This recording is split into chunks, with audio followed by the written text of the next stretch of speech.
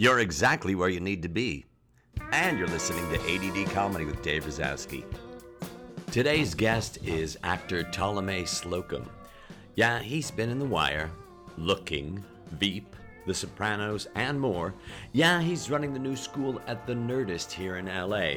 But prior to this pod chat, he and I never met nor talked. And yet, through this chat, I discovered a kindred improv spirit. It doesn't happen very often. Ptolemy talks about conquering fear, the power in not following the improv rules, and the best storage for your stuff is, well, at the store. I've never had a pod chat like this, and I loved it. I loved it. Please enjoy Ptolemy Slocum. Now we're starting. Now we're starting. That's what we're doing. We're starting now. Do you have a lot of stuff that you have to get rid of? Yeah. Came from New York and just moved into this palatial, environment. And so Right. your life expands I know. to fit the petri dish that you're in. It's really true, and you never have an empty drawer. That's what I've always found, that we never have an empty drawer. Yeah. Trash will find its way there if it's absolutely empty at all. Exactly. It just fills itself up. Yeah. So now we're going to have to contract. Mm-hmm. So you got to get rid of shit. Yeah. How do you feel about that? I actually get a little bit of a thrill out of it. Mm-hmm. It feels like you're tearing out. I'm the kind of guy that likes, my wife has brushes and they're full of hair, and Right. I kind of like pulling all the hair out. There's that feeling of getting stuff out, getting clutter out, weeds, pulling that stuff out. So I actually like generally maybe once every 2 years or so, I'll line up all my clothes per genre of t-shirts, whatever, and I will, no matter what, get rid of 30% of all of it. 30%. I love that. Yeah, I enjoy it. I love that. Yeah. I love that. I had a girlfriend who stayed here for a bit, and she looked at my stuff. And she went, "You got to get rid of your shit. You got a lot of stuff. Yeah. A lot of old stuff." Yeah. And I went, "That's my stuff. You can't tell me that." But then she was right. Yeah. And I've mentioned this before on the podcast. I'm a member of this book club called Fuck That Book. And it's essentially that book that you're never going to read. Fuck Right. that book. Throw that book away. Yeah. You're not going to get it. And then you have so much room. But what you're doing is fuck that T-shirt. Yeah, I mean, stuff accumulates to you. I also have this philosophy for people. I try to convince, because I have friends and they get stuck in this pattern of piles, Mm-hmm. But I have this idea, and it's helped me, is that I am paying for storage at the store. So I am not going to purchase that. I am going to get rid of it, and if I ever want it again, I give myself the right to buy it. But between now and then, if I ever want it again, I'm storing it at the store that it's sitting at. Right. Right? It's Right. my storage, but Right. I just got rid of it. Right. And it's still at the store. If I want to go get it, I can go get it, and I'll pay for that because that was my purchase for storage. Right. That's how I try to run things. That is awesome. That is awesome. Now, when you lived in New York, did you have a small place? Yeah. Of course you had a small place. Yeah, Where sure. was it? Lower East Side. Lower East Side. Yeah. So when you live in New York, you either learn to live with no room for you to move around in, or not have a lot of stuff to take up room for you to move around. So you can move around. In New York, you sleep at your house. You know what I mean? Right. Your living room, everything, all the other parts of your house is outside of your building. It's the city is your home, Right. And you go home to sleep.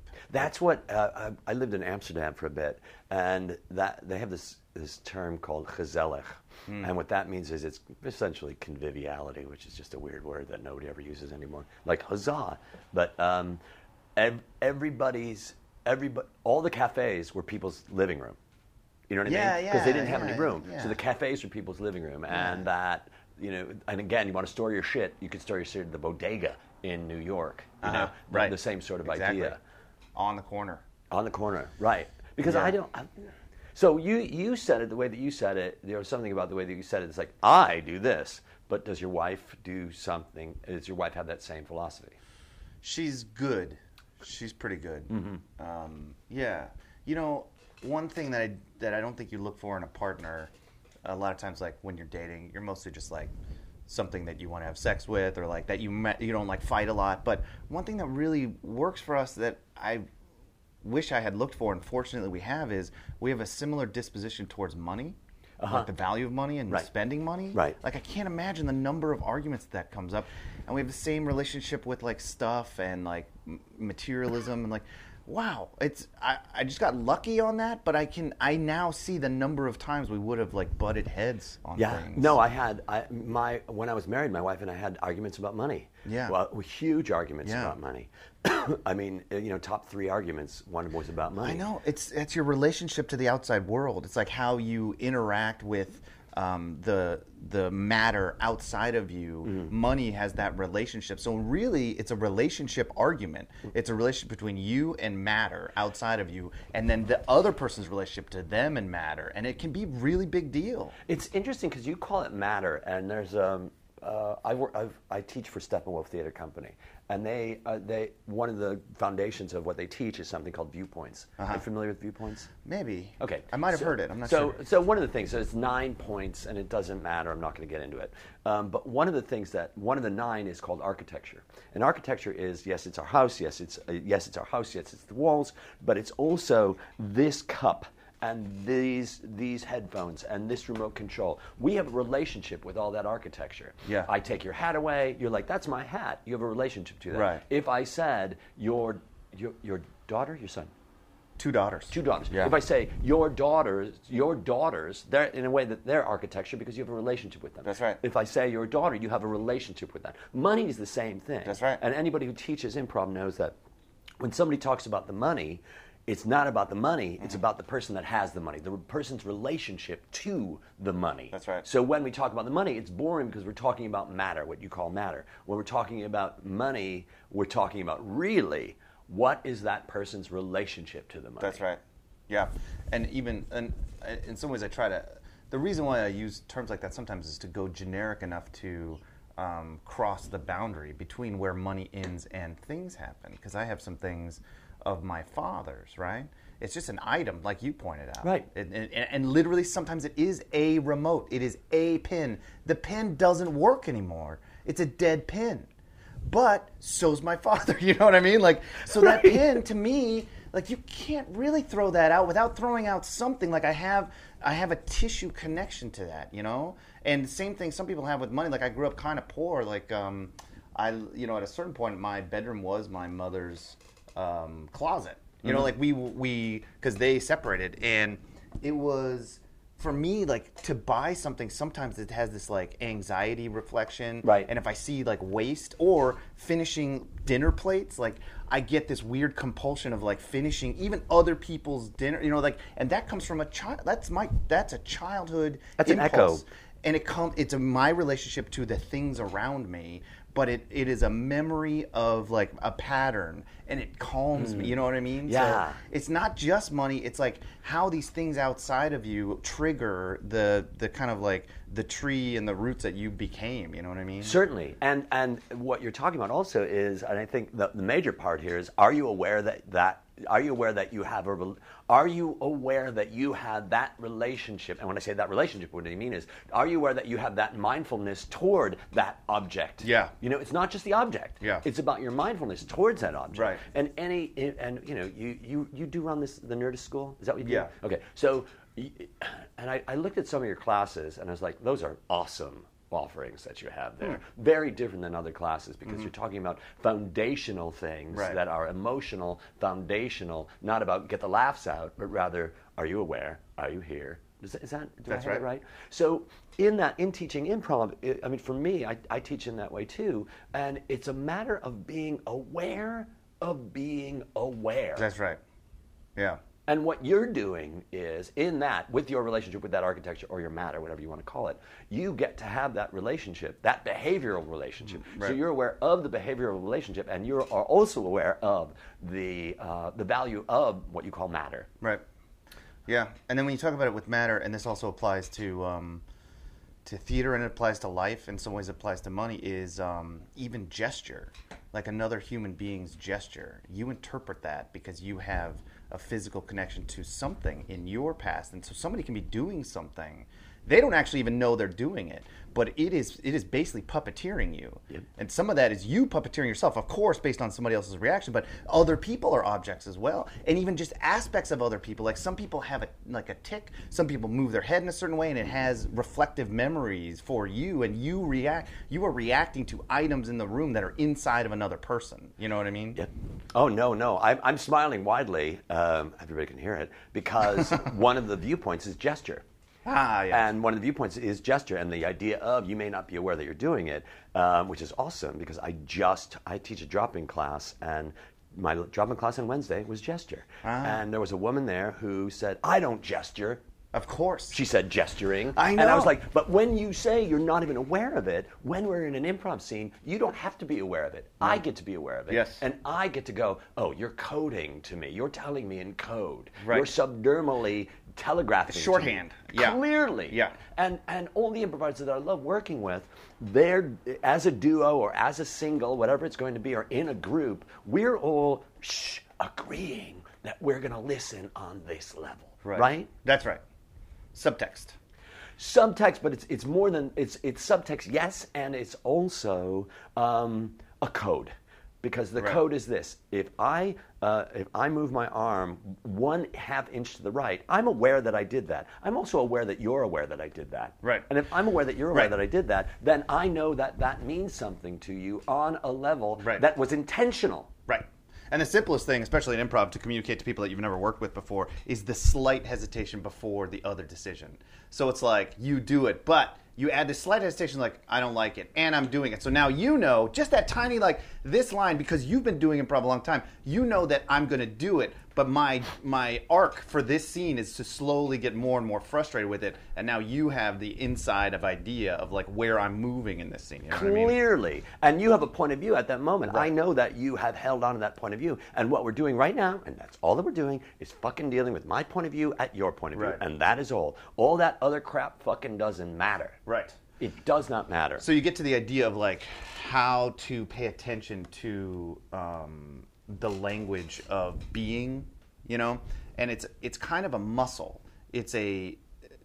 People aren't necessarily innately aware of it. I don't think they are. Can we talk about exercises? Of course we can. There's one. I mean, for me, the conversation that we have is the conversation that we have. We don't have to talk about improv. I'm just talking about it because sure, that's what we lit up. But it reminds me of, like, probably the best exercise that I do. And I remember, like, when I started teaching improv. Where was that? This was, like, in New York City. At what place? It was like coaching, but then I started teaching my own class at the People's Improv Theater. Yeah. Ali's place. Yeah.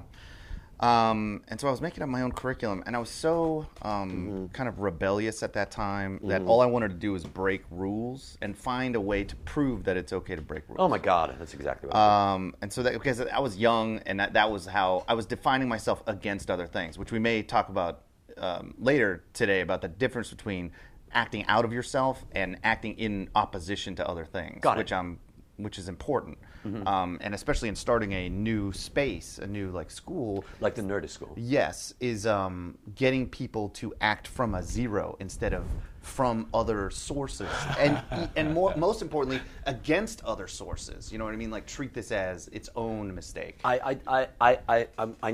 on your way to somewhere, and I want to go there with you. Right. But let me talk about this. Let me just say this. No, let me just say this Okay. about that, because I want to jump on that right there. Sure. And I cannot agree with you more, because when somebody comes into any of my drop-in classes, I need for them to not unlearn anything that they've done, because that's not what I'm doing. I don't need for them to bring that shit in either, whatever it is that they're doing. I need for them to have a 0 point, tabula rasa, because what we're going to be doing at that moment is I'm going to be aware of you, and you're going to be aware of me, and anything else that we're bringing in that isn't part of those two things is a non sequitur, and I've got to fucking explain it to you. And it's the same thing as, like, getting rid of your clothes or getting rid of some of your house. Like, that stuff you have to undo before you can even start doing. It's like stuff you have to, like, cut back, and that's an extra amount of energy. Right, and if I have a room that has nothing in it other than your dad's pin, that is flavoring that room. Well, don't attack my dad's pin. No, but you know what I'm saying. Yeah, I know. Not saying that. I'm just saying that when I say it flavors it, I'm not saying in a good way or a bad way. I'm saying at that moment, that room is not empty. Right, but And even when you say, what's hilarious is even when you say Dad's Pin, it makes me react in a way that I'm not even, you know what I mean? Because it's so, some of these things are so effective that we can't get past them. You know, like, I know. They happen at a place. So this is like, this exercise that I'm talking about has to do with this as well, which is the idea of getting behind things that are subconscious. So moving your subconscious backward in your processing to hopefully get there. And the exercise is very simple, which is just standing in one space. And it started as like kind of an acting exercise. And at first it was like, oh, I just need the two of you to like just be in a space. We'll give you a non-geographic location. Just stand there as yourselves. And it kept evolving to like, no, don't even know each other. Like, I should probably just do it with one person, honestly, but I've been doing it the same way. You don't know each other. You don't want to interact. You do not interact. You have no idea. There's no movement. There's no like anything. You are literally standing and looking.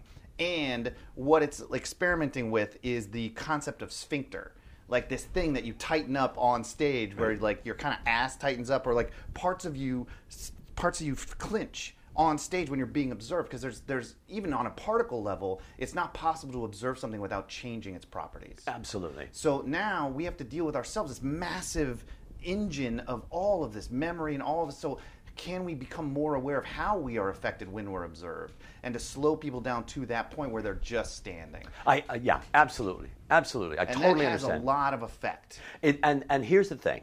And you've probably experienced this as well, because it sounds like you and I are both coming from the same place.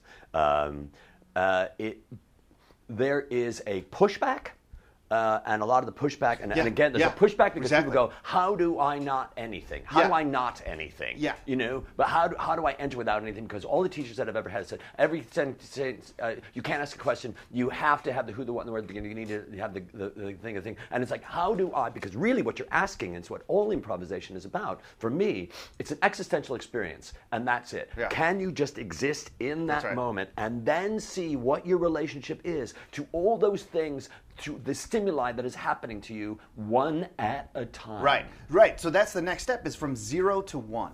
What happens to you from 0, absolute 0, where you're existing in a private space in front of other people? What happens when you go from 0 to just 1, where you like just observe another person? What in your brain fires up? You know what I mean? To become aware of those, the musculature in your brain that is acting without you being aware of it. So even from just 0 to 1, what's happening in you? Where you like look over and you can feel yourself like try to do your own habits, try to do your own. And so if you just like really lock people down into that moment and say stop it, they can learn the musculature that we were just talking about before, which is the form of communication between people that is very subtle and just simply like there, where they are showing something. And this is where gesture can destroy what you intend. Because if you're putting shorthand on top of what you mean, that's very different than actually meaning it.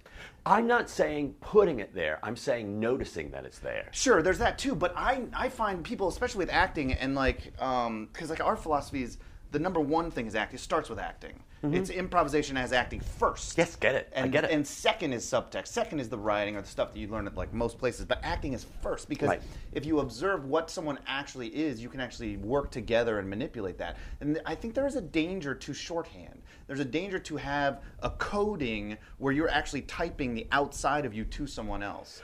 Don't get me wrong. I'm not saying, what I'm saying is it's noticing it. It's not adding it.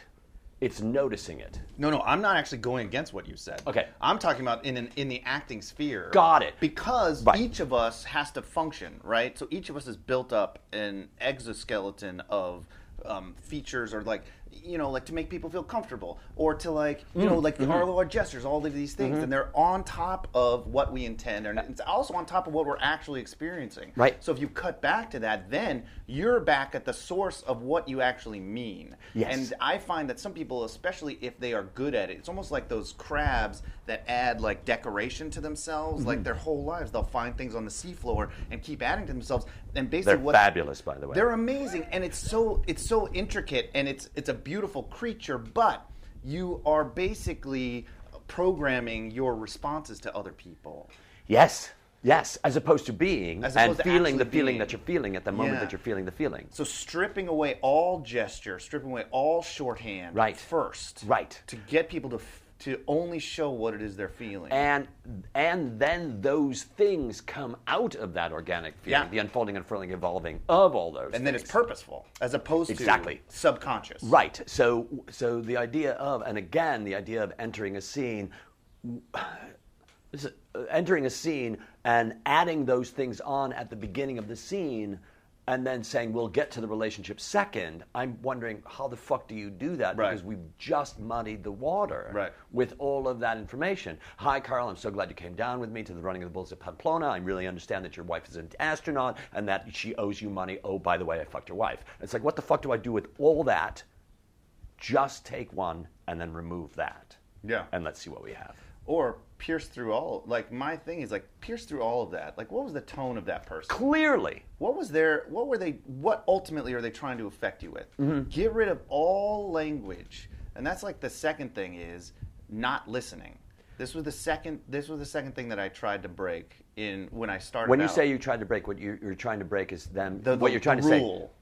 Say of what's the rule? So the first rule was what was that? Oh, knowing each other. Mm-hmm. Whenever you start saying you know each other. Yeah, hi Carl. Right. Yeah, and so then I started these exercises that were like that you don't know each other, and that led to this acting thing. Right. The second one was listening. Right. Because there's a strong argument to be made of what listening is. Yes. And being very careful with listening, because listening is not the whole spectrum of what your ears are taking in. And we're so brain heavy, right. And a lot of improv people are so like process heavy that if you add any words to it, that's all that they can pick up. Right. And different people are different ways. Like some people automatically just listen to emotion. But unless you remove listening, remove all language, some people have a hard time understanding what's under, like where is this motivation coming? Because if you're improvising based on motivation, you're improvising on one thing. Their motivation, your motivation. You can add as much bullshit on top of it as you want, but you are impervious to confusion because you know exactly what you're looking for and you know exactly where you're going. Yep. And so the second thing that I worked on was just like, do not listen. Do not take in language. Language is the last thing you need in order to function right now. And it is like the essence of you and the essence of that person that you need to pay attention to. The tone. But it's also listen on a subdermal level. That's so right. what you're really not, so your brain is a liar and an asshole, and it wants to fucking throw you off. Right. So what you're really listening to is this for me. We're talking about the same thing, which is great. For me, it's listen to the way that you're breathing. Because if I enter a scene and I am nothing, and then suddenly you go, "What the fuck was that?" I go, "What?" And then at that moment, I know how to fucking breathe for that beat of that scene. Right.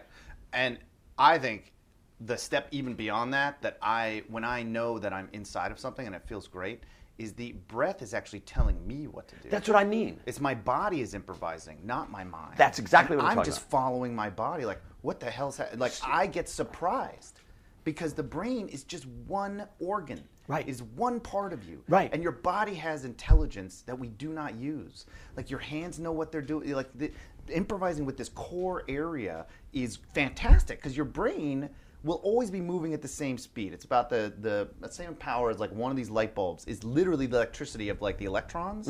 And if we let that go, it'll just process until it hits capacity, right? But if we focus our energy on the amount of energy we're using to listen or to tell the scene in our body parts, we can actually use our brain energy to like just pay attention. Let's just watch our own scene. Yep. Let's listen to ourselves. Like, let's just be surprised by what's happening, and then you can like work on other architecture. Like, where's the scene going, or where's the show going, or like what's going on, or just to notice where the fuck it's going, Yeah. and not feel that you have to be in response to anything. Because if you're thinking in that moment that you know where the scene is going, you're no longer in the scene. Yeah. But just to say, oh, what's happening right now? I take a picture of that. I'm gonna take a picture of that. I'm gonna take a picture of that. I'm not gonna deal with what those pictures mean. I'm just fucking taking a picture. Right. That's all. So, but absolutely, and that is a very hard thing to get people to do. It is. And yet I'm not going to fucking give up on that. Nope. I'm going to be like, say, what did you just do? So I do have an actor, and this is a workshop I did last week, somewhere, doesn't matter. So I have an actor sit. Right. And then I just have him fucking sit. And I say, just be aware of where your body is right now. Just be aware of where your body is right now. And let's watch him. And I want everybody to say there when you notice something happen. where they don't even intend to do it. And every fucking time something happens. Yeah. And you can also tell when somebody is bringing something in. You go, I didn't believe that. You didn't trust that That's right. moment. And I think that one of the things that, because I noticed one of your level 1 classes is teaching blocking, which I think is such an interesting thing to teach because nobody in improv is teaching blocking. Yeah. A woman's teaching it. I think you have a couple. Again, architecture. Yeah.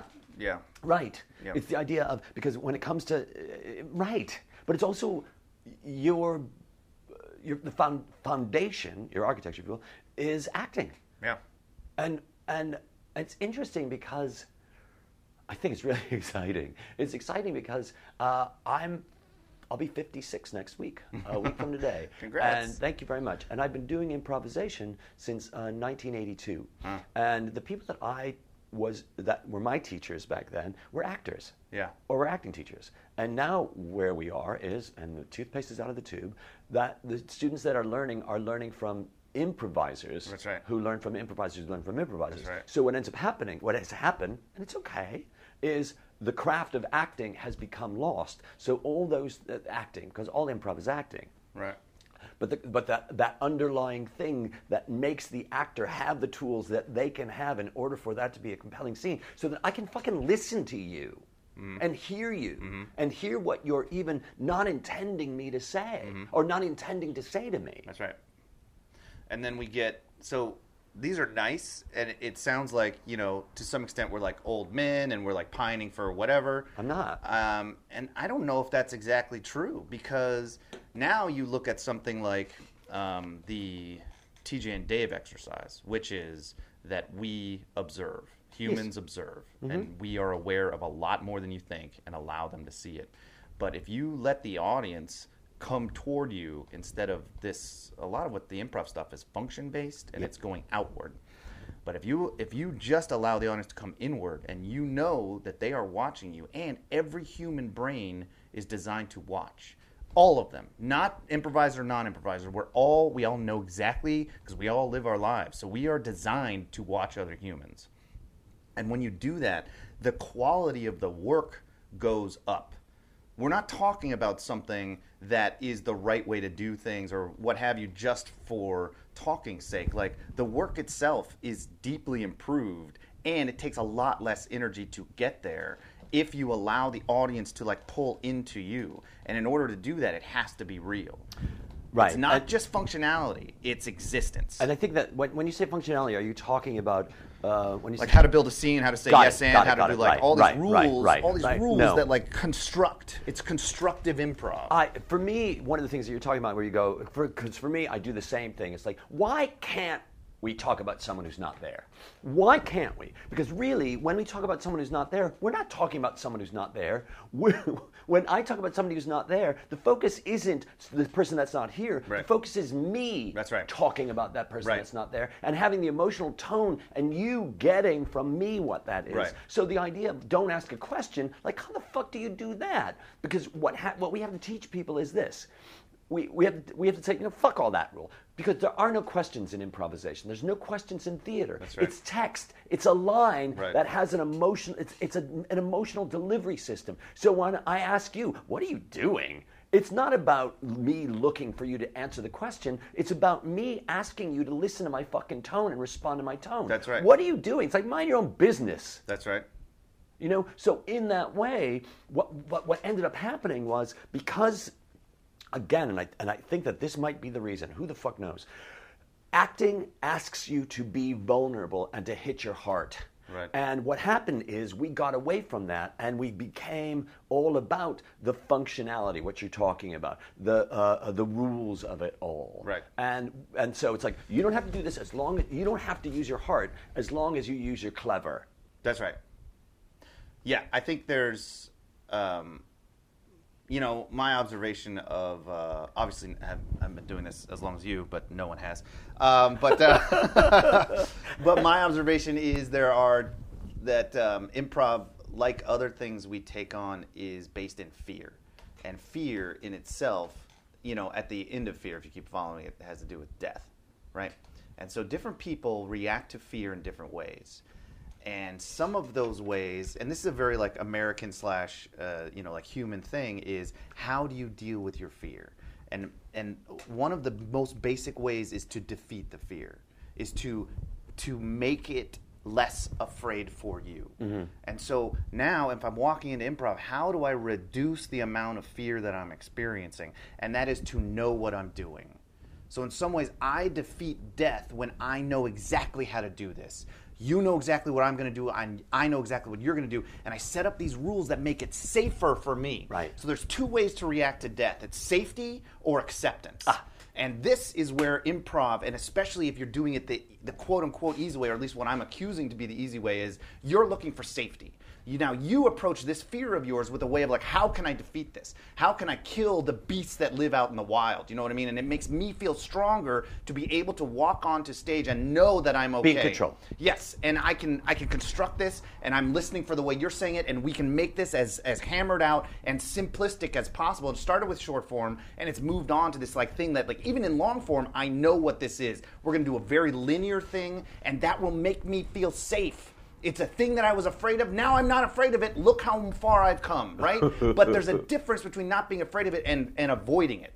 And to be truly immune from fear is to accept the danger. It's to accept the failure and to accept even the death that improvisation is, that you cannot beat it. It is part of you, and now you are inside of it, and it is making you fail. You know what I mean? Like, it is accepting the death that is improv. That is true. That's true defeating of fear. Like, again, I'm not saying it because I don't like it or because it's like small. I'm saying you can defeat the same thing by accepting it, taking in the failure, taking in the moment, and allowing yourself to just exist in this frightening environment of like, I don't know what's going to happen next. Right. And that's who you are. You know what I mean? Like, instead of building this construct, this almost like fast food version of like, here, you got it. You're going to do it and you're going to be fine. That's like I don't know, it's like very linear. It's you inviting me over to your house for dinner and me getting in the car on the way, coming home and going, why am I still hungry? And then remembering, oh yeah, we just had potato chips. You said you're going to give me dinner, but where's the substance? Right. Where's that substance? Right. And I love the idea because I feel like I know this, the only source of suffering is non-acceptance. Now, when you say failure, I know you don't mean the textbook definition of failure, because for me, there is no such fucking thing as failure. As long as you're doing it, and what you're doing is you're learning it. And somebody mentioned this yesterday. There was I had a podcast interview, and they were talking about, which is really interesting, they were talking about the astronauts on the space shuttle or whatever, the International Space Station. Their job is just to do this. Make it so that they're constantly adjusting in order to keep on track. And that's all that they're doing. When they go away, they make a little adjustment. When they go away, they make a little adjustment. So the orbit that they're orbiting is that consistent orbit. And what we're doing in improvisation, there's no mistake. We're just responding to that which just occurred. Right. And there is no death. I mean, for me, I look at that and I go, how do you know that death is the end? How do you fucking know that death is the end? That's right. And so when you say it's an American thing, it's a human thing, what I believe is it's that fear, the lack of the fear of death and the not definition of death. The definition of what death means is a very Buddhist thing, because the Buddha said there is no beginning, there is no end, there is just this thing that we're continually doing. But not to us. There's like this American version not of it. to right because we have this idea that you can't fail, that you can't do it wrong, right, and you need to protect yourself from making a mistake or looking foolish in public, and that actually lends itself to you digging your own hole. You know what I mean? Because now you have to do everything perfectly or what have you, and if you don't open yourself up to that, you're actually not truly doing it. You're doing a version of it that makes you feel better, and it looks like it. And it even like on the plate looks like it. And you could eat it and it might even be filling. But you're not actually doing it. No.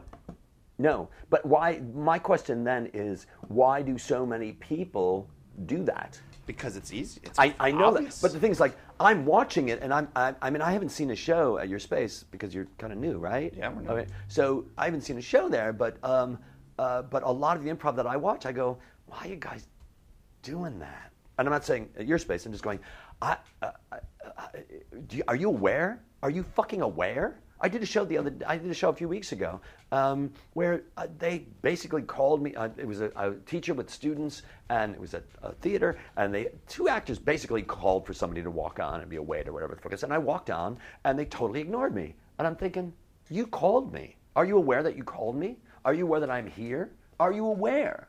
Or are you playing the fucking end of the scene? Right. Or are you doing Crow? You know Crow? No. Thank God. It seems like something up in the Pacific Northwest where it's character, it's an acronym. Of course. Of what you fucking have So to that's get the through. same thing. It's like defeating improv. Yeah. It's people that are improvising so that they don't ever have to improvise. You know what I mean? Yeah. It's defeating the great beast. It's like something that you're afraid of that lives out there, and that is improvisation. And can I do it? Yes, I can if I defeat it. You know what I mean? Wow. Right. Or can I do it because I become one with it, or that I am like part of this? And that's the whole thing. This has nothing to do with me. It has nothing to do with you. Right. It has to do with this car that neither of us are driving that is taking us to a destination that we don't know where it is, but we're in this car and it's driving and we know we're going to get somewhere. Right. But it's the way that you're also looking at your life. Right. I mean, are you looking at your life like that, where there has to be where you have an expectation, and the end of the story is going to be that? Right. Well, I mean, you can't really blame people either. You know what I mean? And this is why I use America and I use human, but also specifically America, where we're very product oriented, like packaged this concept, and we're coming out of that. And I do believe that our culture is becoming more like present. And it almost like has to be, but it's very product oriented. Like that's how we were raised, is like, this is what's popular, this is the thing, and it's prepackaged. So now how do I do a prepackaged version of what it is? I don't want to actually do it. I just want the idea of it. And a lot of these places, that's exactly what they offer, not only because it works for students who don't actually want to do it, but because that's genuinely who they are. That is who our the schools are. And that's who we are as individuals. Is like when we have a problem, we go purchase it. You know what I mean? Like we go out throw to get money the at it. packaged version of Right. it. I mean, I don't know. I don't want to get like too crazy or like. No, I totally understand everything that you're talking about, because really what you're saying also is for me, and I've said this before, the product is the process when it comes to improvisation. What we're watching in great improvisation is we're watching the process of those two people improvising. Yeah. The product is not the end of it. Right. So what we're watching is them go through the process. So please go through the fucking process, which means deal with each other in this moment, because Right. I paid $14 to be a voyeur. Well, you fucking better be voyeur meat. That's right. Because you know what? I could watch what you're doing if you're only doing it at the surface level, the superficial level. I could watch that on television. Yes, absolutely. And some of this is designed basically as a reflection of television. Like we are trying to do television that is kind of improvised. You know what I mean? Like it's like a. When you say we, what do you mean we are? On stage, like Got this it. is our improvisation. We're trying to do written. Ultimately, we want to be writing, and we happen to be doing improvisation. You know what I mean? Like I'm going to say this, and I know that the other person's going to say it. In fact, we did it earlier, and we're going to redo it because that's like now we know what we're going to do. Right. You know what I mean? Right. And And the problem there is, unless you are funnier than everyone sitting in the audience, unless you are sharper than everyone sitting in the audience, like you're wasting their time. clearly. As the opposition to that, if you can be genuinely yourself, if you can be a true, like a human being on stage, everyone can relate to that. No one can be more human than you on stage. So you own the room because you are the human being on stage that controls that moment. And you own the room because you're part of the fucking room. That's right. But nobody can be more part of it than you. Absolutely. If you can get to the point that you are honest. You don't have to be funnier than anybody else. You don't have to be better than anybody else. You have to be you have to be truly yourself, because now we are watching this moment right now, and you are in charge of it. You know what I mean? Because it's literally you. Isn't it also, but again, we go to the difficulty where people go, what does it mean to be me? I don't know that I like me. And that's, you know what? I've got to prove me to me. And so when I talked to, there was a student in my class who just didn't know what the fuck to do, didn't realize that she is not her story. Yeah. That she's coming in saying, I'm not the kind of person who does gestures. As she's gesturing, like, baby, you're gesturing. It's like, I'm not the kind of person who likes to sit in front of an audience and have the audience watch me. And which is a different story. But I look at that and I go, you are bringing you into the room, and stop bringing you into the room and realize that when I give you a fucking script, You're not going to be you, and you're easily going to be Ophelia or Lady Macbeth or whoever the fuck you need to be because you're going, oh, it's written down. I have nothing to lose. The biggest problem, the biggest fucking albatross that you bring on stage is self. Yeah. Is yourself, your history, your story, like all that shit. And when you could let all that go, whether you're an improviser, an actor, a painter, whether you're a fucking human being, the more you go, oh, I'm the kind of guy who would do this. Like listen to yourself when you say that. Because you're putting yourself in a fucking box and you're pigeonholing yourself. Yeah, it's your own prison. We are prisoners. We can be prisoners of our past. Yep. And that's where the gestures actually are signposts that allow you to go this far and no further. Because you know that the emotion you're experiencing is past that signpost. And so what you do is you put up the signpost right here. It's like, I would have felt more than that. So then I do this gesture of like, I'm mad. You know what I mean? And you show mad, but you're not willing to actually be mad. Right. Because that's actually dangerous. Well, a thing about being mad is people want to avoid being mad because our society says don't be mad. But here's the thing. We get fucking mad. Yeah. We get mad, we get angry, we get happy because I am not here to live my life. Happy puppy loves kitty town every motherfucking day. I'm not going to do that. I need to experience all the things. It's like you're going to cut me off in traffic. In that moment, I get to be mad. In that moment. Yeah. And then I let it go because another moment is there. And that's the realization of that fucking moment that we just stepped into, both of us. Yeah. And shit is different from this moment forward. Well, we fixed it. We fixed it, but people aren't going to fucking listen. They're not going to listen. People aren't going to listen. But I don't know. Do you feel, because what you're saying is essentially what I'm talking about too, isn't there that pushback? Yeah. You have two ways of doing it. You allow people to be themselves, and you make it constructivist. It's constructivist improv, which is like, oh, you can have all your shit. I'll just tell you how to act. I'll tell you how to behave in this mathematical equation, and then they can keep all their shit. That's one option. The other option is you have to actually go into the human being and be like, this is what's happening. This is why it's happening. Like, who the fuck wants to do that? Like, that's the hard road. And that's why, a lot of the times, it's much easier to just build a construct around the bullshit that exists instead of sitting the person in the chair. No, sitting a person in the chair is tough. Man, I know, but it's the only way I know how to do it. It's the only way to do it. It's the only way I know how to do it. Yeah. Because, and it's the idea, and nobody understands this, or it's difficult to get people to understand this, but the lack of musculature is muscles. So there's a muscle to that person you sat in the chair that they don't understand.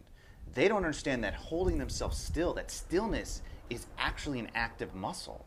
And some of the reason is they've never touched it and they've never flexed that muscle. It's not that we're teaching them anything. I think it's not that we're teaching people anything. It's that we're exposing people to that which they don't know yet. That's absolutely correct. And then it's uncomfortable because I'm not good at this. I've never worked it. I haven't. And now you're asking me to be worse than I was just like moments ago?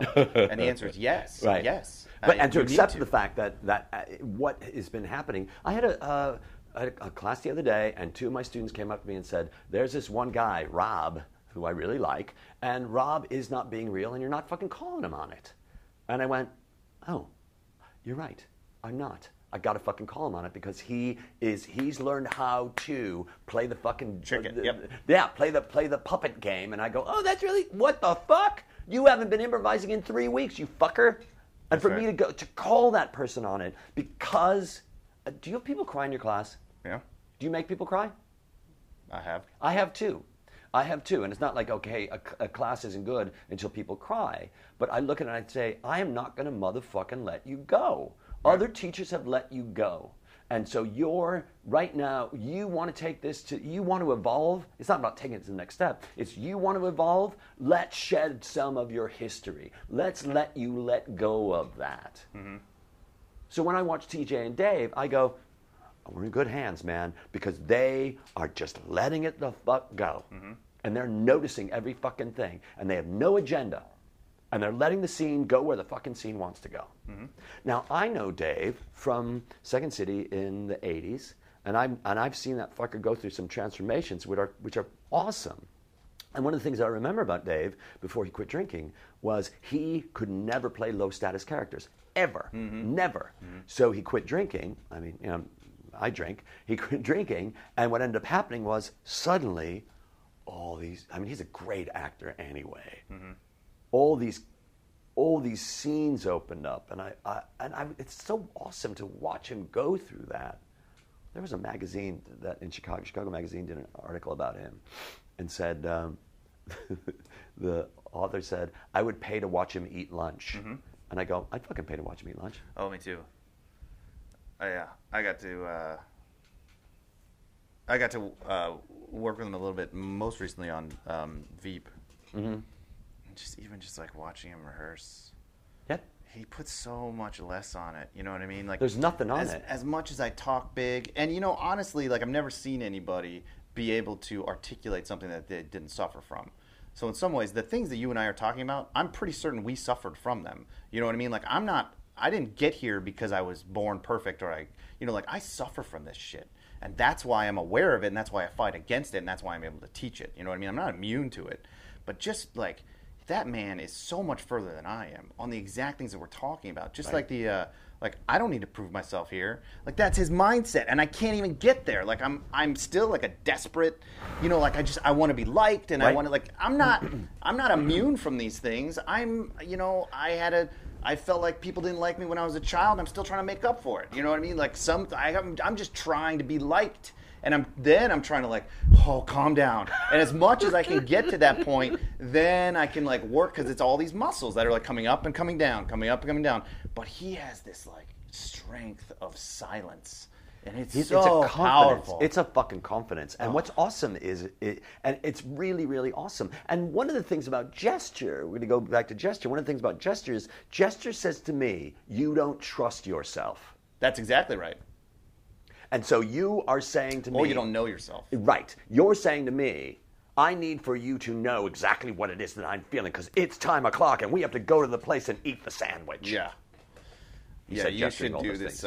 You should do a video blog, because people just don't see how much you do. I feel like you're breaking a sweat in a podcast. You know what I mean? Oh, then welcome to my podcast. It's that thing that Pasquesi does.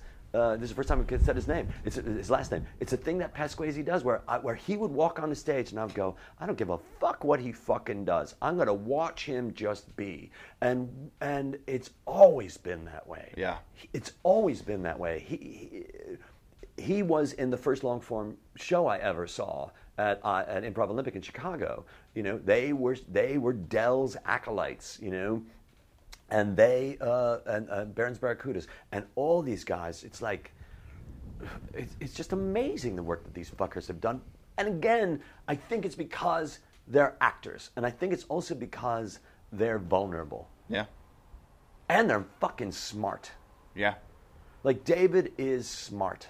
Yep. Did you see him in the Da Vinci Code? No. He was in the Da Vinci Code, and he spoke Italian. He was an Italian in the fucking Da Vinci Code. Yeah. Like, what?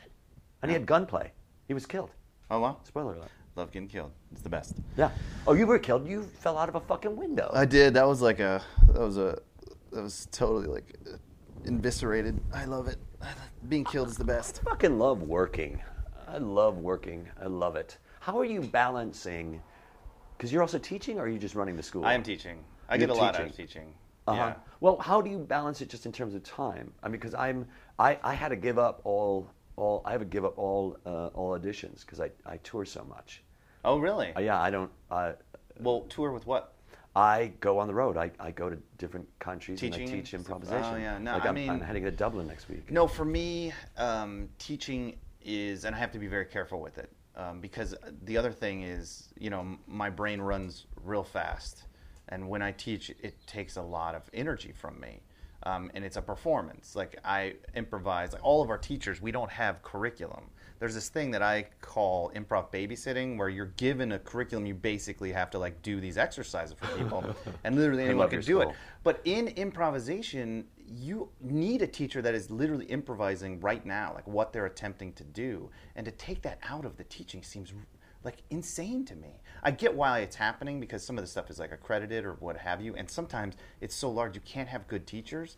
But for me, that's a show for me, and it's the same muscle as a show. It's it drives me down from, I'm very spatial, You know what I mean? Like, in order to survive as a child, with the emotional reactions I had, and I've been looking at myself for a long time, but I often went to a big picture. So for me, it's hard to talk about specifics because that makes me anxious and it makes me feel emotion. You know, like that's my thing.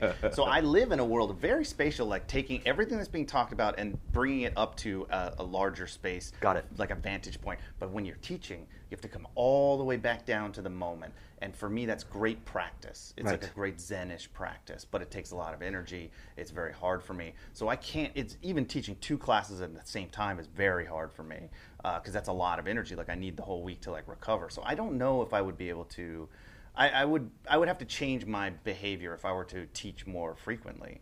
Well, for me, I know exactly what you're talking about because again, it's that whole thing and the idea that we were talking about a product. The product is these schools have products. Yeah. And you're not, because I don't know, just like I don't think that there's a Second City style. I don't think there's an IO style. I do think that there's a Groundlink style. I think that there's a UCB style. I don't think that there's going to be a Nerdist style. No. I mean, what I've noticed is people are breaking the fourth wall more, which I'm like super proud of. Because I think that that's like another, again, architecture. The fact that you are on stage it's another tool, it's another instrument of breaking like the actual format of improvising right now.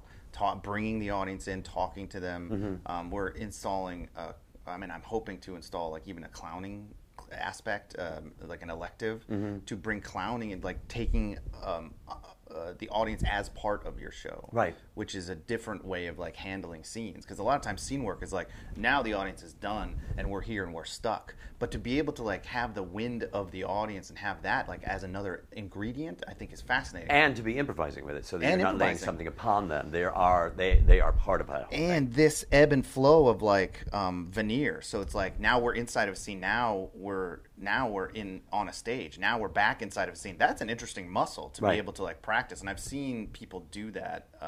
Basically, all of these teams so far at Nerdist School, and it's been really interesting to see because that's very like that's my aesthetic, which is like, fucking love it. It's fascinating. Oh, I'm sorry. What were we talking about? No, it doesn't matter. I mean, the idea of that. I like the idea of it's your aesthetic because that's really the way that I look at shit too. Is to say this is my aesthetic and I get to do this. And so when yes, I taught these other schools. Yes, I ran the Second City.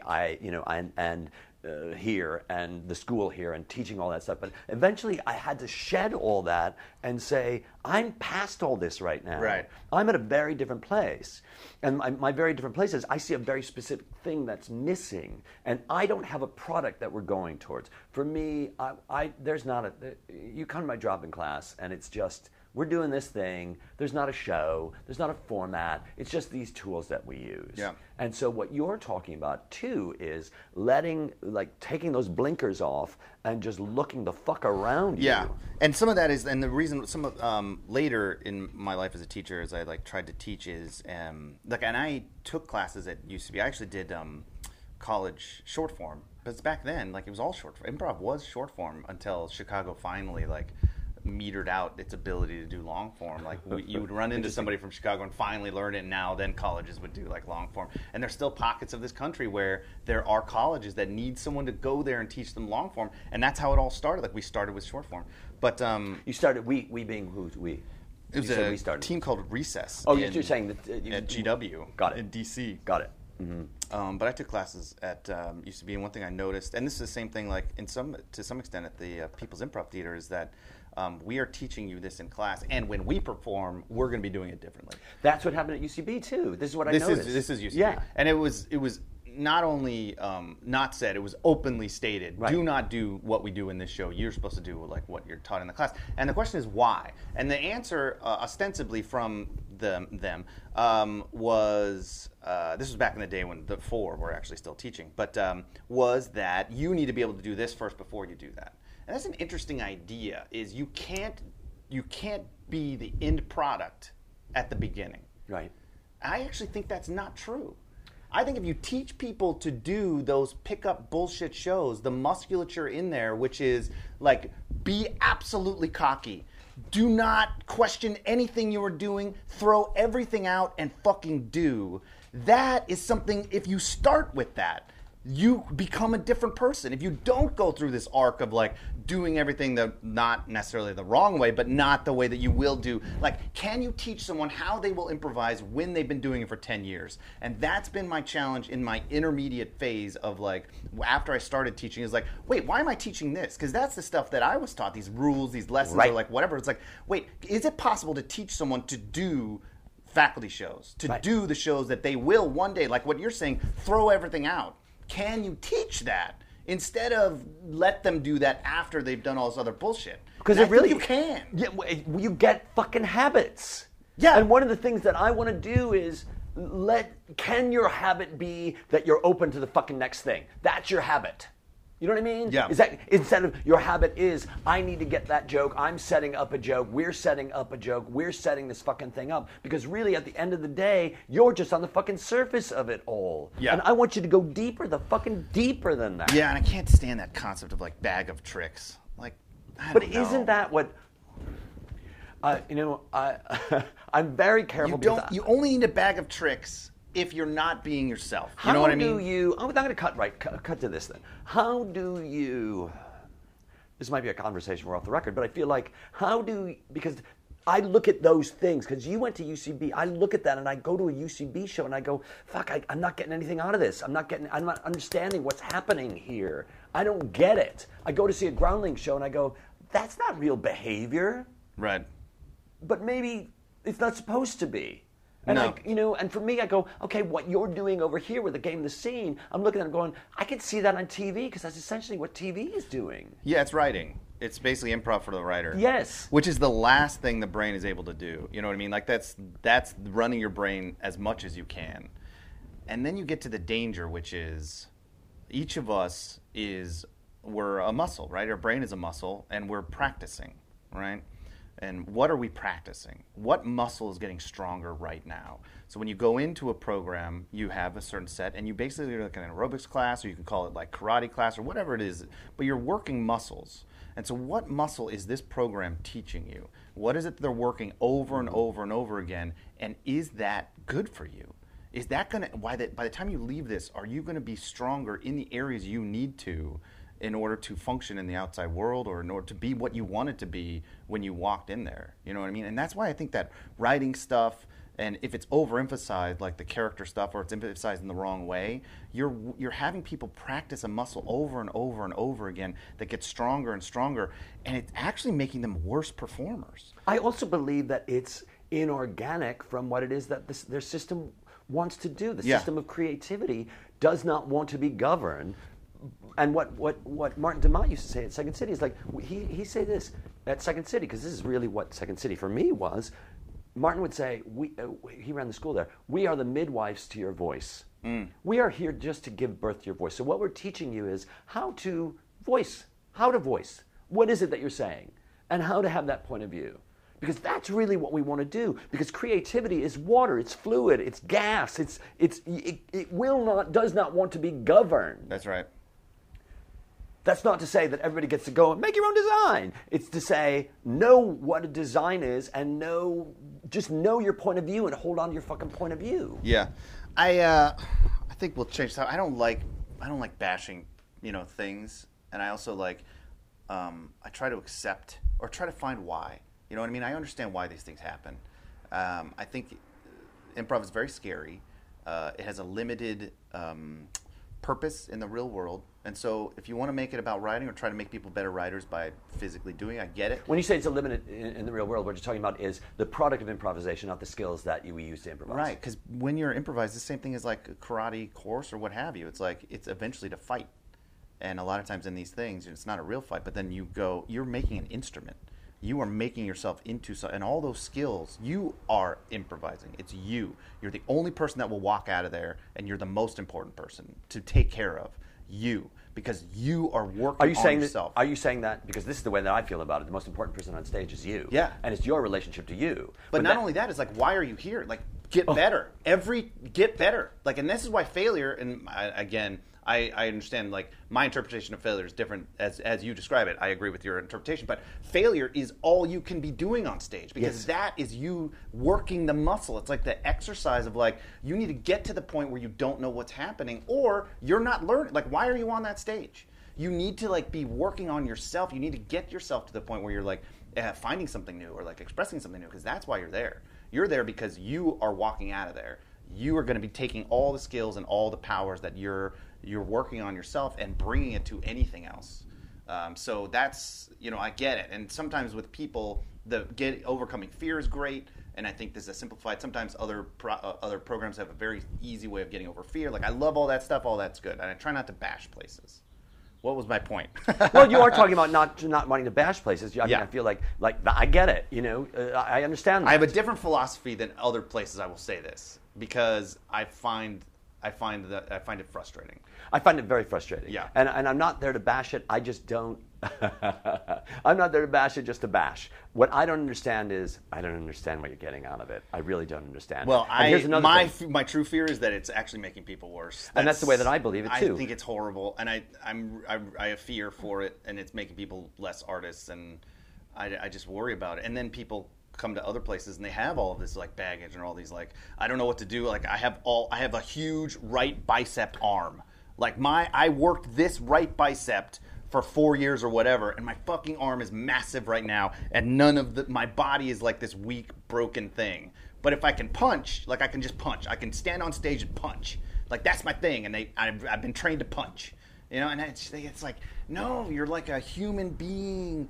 You were so much more than that when you walked in. You're an emotional delivery system. You're an entire fucking person. Yeah. I'm still bashing. All right. Well, I have a question for you. I have a separate question that has to do with an actual question, because there's and I feel like you would understand this. So this should also maybe be off the record, but I'm struggling with a term, and it's a term that I can explain to you because it's what we're talking about. But it's the idea of that sense of release, that sense of awesome that you get to in your much latter days, where you have no cares and you walk on stage and it's pure confidence in yourself, and it's releasing all rules you've ever learned, and it's knowing that you are not only enough, but you're demanded to be here, right? And I need a word for that, because that's our third thing. It starts with acting and then subtext. Subtext is like, how does improv work? How do we communicate? What is the language? All that stuff, right? That's subtext. The third thing I'm just calling voice, but it's getting rid of everything but you. So the importance of knowing yourself, and then the importance of bringing yourself. Is there a better term than voice? Well, the Buddhists call it, but it's going to be a tough sell. Yeah. It's enlightened. It's enlightenment. Yeah. And that's what it is, where you are just you in that moment. You are that. That is what you are. You are you. You are the stage. You are the scene. You are the audience. You are you. And at that moment, you are not in relationship to anything other than just being in that moment. Right. And so it's the acknowledgement of the enlightenment. You have become enlightened. Because I know for me, and I know for you, because the way that you're talking about it, it seems to me that and it's not getting out of your way, because that's not what it is. Yeah. It really is it's total and absolute, unadulterated acceptance of everything that is happening at that moment. Right. So it's acceptance. But in order for it to reach acceptance, you've got to know what the fuck that means. Yeah. You've got to know what surrender means. The idea of letting it go. Surrender's pretty good. Well, surrender is really good. Yeah. Surrender, for me, the definition is letting go of that which no longer serves you. Surrender that. Because surrender is not abandon. Surrender is, you know what? I have everything I need, and whatever I don't have, I don't need it. But in order for me to understand what it is that I have, in order for me to understand that next thing that's coming down the pipe, I have to know what it is that I have. Right. Yeah, so this is good. I'm glad we're talking about it. I'm working through it. Because the thing is, I agree that it probably should be the concept of enlightenment, but that's, like you said, it's almost like too much. Like, this is how would you explain this to someone that hasn't even taken like a level 1 class? Like, what are your priorities, right? Our priorities are acting, subtext, and this third question mark. But I think enlightenment, it's like too much. I understand that. But at the base, but underneath those two things is awareness. That's really what's underneath those two things. Absolutely. Is the foundation of awareness. In order for you, the foundation of nothing, the foundation of tabula rasa, nothing. And so for any of that to work, in order for that to work first, you've got to be aware. So what you're really teaching in these classes I saw online is really awareness. And so you're not teaching improvisation. I mean, you are, but you're really teaching awareness. Yeah. Yeah, but I want to. I'm looking for I totally agree. I'm not helping you on the word at all. I can't find it. No. I don't know how to. Well, the thing is, it's out there. You just haven't found it yet. Yeah, I haven't found it yet, and I want it to be that. I want it to be exactly what you said, and then in action. I want the verb tense of awareness. Yes. And I don't know. I want it to be an actionable version of like putting that in action. Okay, so this is what I'm going to do. Anybody that's listening to this, they just send it to, if you happen to, that word, because I think that you explained it, what you need, just send it to dave@add.com and I'll send it to you. Thank you. We'll crowdsource it. All right, let's end there. That was oh my God. Let's start. I think if beginning improvisers got 1/8 of what Ptolemy and I were talking about in this podcast, just when they were starting out doing improv, their journey would be so much easier. Boy, that was a great podcast. Thank you so much, Ptolemy Slocum. ADD Comedy with Dave Razowsky. Also thanks Laura Parker, my co-producer. My dear friend, musician extraordinaire Al Rose for our theme song, I Feel Like $1 Million from Al's album Sad Go Lucky. I want to thank Ian Foley, our producer emeritus, and you, our listeners. If you liked our show, give us a positive note on iTunes, won't you? If you're interested in having me at your theater, your improv school, a corporate event, or if you have a good name for what Ptolemy was looking for, please drop me a line at dave@addcomedy.com. Thank you, folks, and we'll hear you in our ears.